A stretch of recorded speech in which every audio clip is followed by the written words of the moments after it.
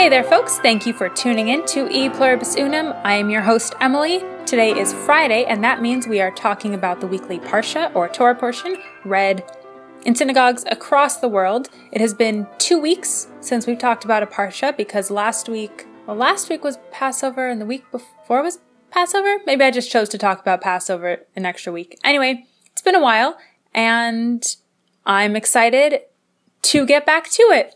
This week's Parsha is Shemini, which means 8 or 8th. And for a brief summary, as always, we turn to Chabad.org. On the 8th day, following the 7 days of their inauguration, Aaron and his sons begin to officiate as Kohanim, priests. A fire issues forth from God to consume the offerings on the altar, and the divine presence comes to dwell in the sanctuary. Aaron's 2 elder sons, Nadav and Avihu, offer a strange fire before God, which he commanded them not, and die before God. Aaron is silent in face of his tragedy. Moses and Aaron subsequently disagree as to a point of law regarding the offerings, but Moses concedes to Aaron that Aaron is in the right. God commands the kosher laws, identifying the animal species permissible and forbidden for consumption. Land animals may be eaten only if they have split hooves and also chew their cud. Fish must have fins and scales. A list of non-kosher birds is given, and a list of kosher insects, 4 types of locusts. Also in Shemini are some of the laws of ritual purity, including the purifying power of the mikveh, which is a pool of water meeting specified qualifications, and the wellspring. Thus, the people of Israel are enjoined to differentiate between the impure and the pure, and that is the end of the summary. So there's a lot in this week's Parsha. I want to talk specifically about the deaths of Nadav and Avihu, Aaron's elder sons. It says right in the Torah portion why they died. They offered a strange fire before God that God did not command. But there are also a lot of commentaries on what else is going on, because this is how we read Torah. There's the surface level, just what the text says, but there's always more. There are always other interpretations and other reflections on what the text says. So a lot of different ideas are given. Some people say that they were drunk. Some say that they did not consult Moshe and Aaron before doing their offering. Some that they were impatient to begin. Some that they were being haughty. There are all these different interpretations. Ultimately, they brought alien fire. It wasn't allowed. It says so right there. They brought something that they weren't supposed to do, and they were punished for it. And it might seem really harsh, and maybe it was. You could think of it like on the first day of school. On the first day of school, a teacher might be overly strict and punish a kid even for the smallest infraction just to set up what the rest of the school year is going to be like. So it could have been that. Could have been God saying, hey, this tabernacle that I had you build, this is a big deal. So I'm setting a precedent right now that if you do something wrong, it's no small thing. Or it could be, again, just they did really the wrong thing, something that wasn't allowed. You're not supposed to bring an offering that God hasn't asked for or authorized. So they crossed the line. I mean, we're dealing with very holy stuff here, so we can't just be willy-nilly and making up our own choices about it. Again, there are so many different thoughts about what happened to Nadav and Avihu and why it happened, and was it too harsh? Was it exactly what they deserved? Who knows? Or there's no definitive answer. But there's one interpretation that I've always really liked, and that is that Nadav and Avihu were actually too holy. Neither of them had married. They didn't have kids. They were so focused on the spiritual aspect of their lives. They were too holy. Now, it might be an odd concept, one might think, for religion to call people too holy. The impression that a lot of people have of religious people probably is that they're continually striving for more and more holiness. And while this isn't totally untrue, in Judaism, our holiness is very much grounded in real life. It's grounded in day-to-day life. It's grounded in the world and how we actually work.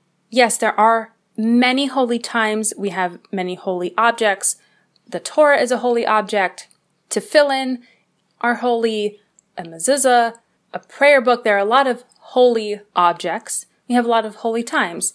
Shabbat happens every week. There are a lot of holidays. We just had Passover. There's Shavuot, Sukkot, Yom Kippur. There are a lot of holy acts we do throughout the day. We make blessings before we eat and after we eat. We pray 3 times a day. So there's a lot of holiness throughout our days.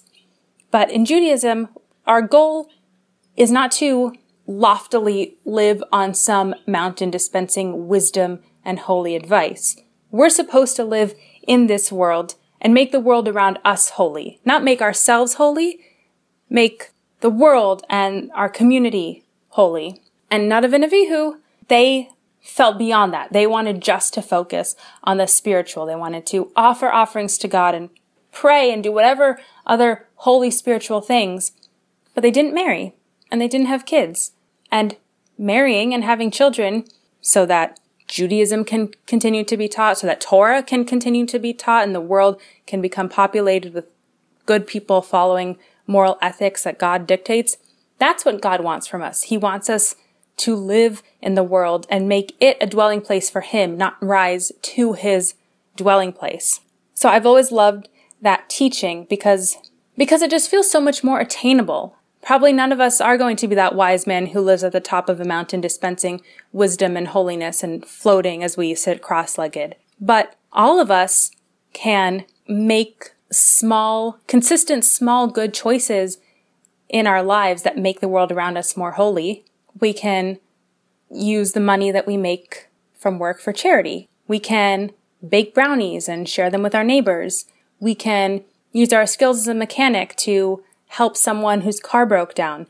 We can use our knowledge and our physical skills and abilities to help others, to do justice and to act kindly, which is what God wants from us. And when we do those things, we are making the world a holier, godlier place, a place where God can dwell. And that is ultimately what He wants, is that we make this world a dwelling place for Him by doing justice and acts of loving kindness. So that is the takeaway from this week's Parsha. It is a takeaway from this week's Parsha. Of course, there's so much more. It talks about kosher laws and ritual purity and just the differentiation between purity and impurity, which is not good and bad. It's pure and impure.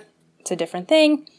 Anyway, there's a lot in this week's Parsha, but I particularly wanted to talk about that subject because it's something that each of us can apply in our daily lives, and it gives us a goal. Instead of something nebulous, not knowing exactly what God wants from us, or even how to attain it, gives us a goal. We're making the world a holier place, and how are we doing that? By actively living in it, but doing acts of kindness and justice. We can all do that very easily, and in fact, we can start it very easily by always being a little kinder than necessary. Thank you for listening. Shabbat Shalom. Thank you for listening to E Pluribus Unum. Make sure to subscribe to the podcast and leave a rating and a review. And please share the podcast with anyone you think would benefit from some common sense and thoughtfulness. Follow me on Facebook and Instagram at E Pluribus Unum Podcast. You can also find me on Locals at epluribusunumpodcast.locals.com. The intro and end music is Chopin's Etude, Opus 10, No. 1 in C major, known as the Waterfall Etude.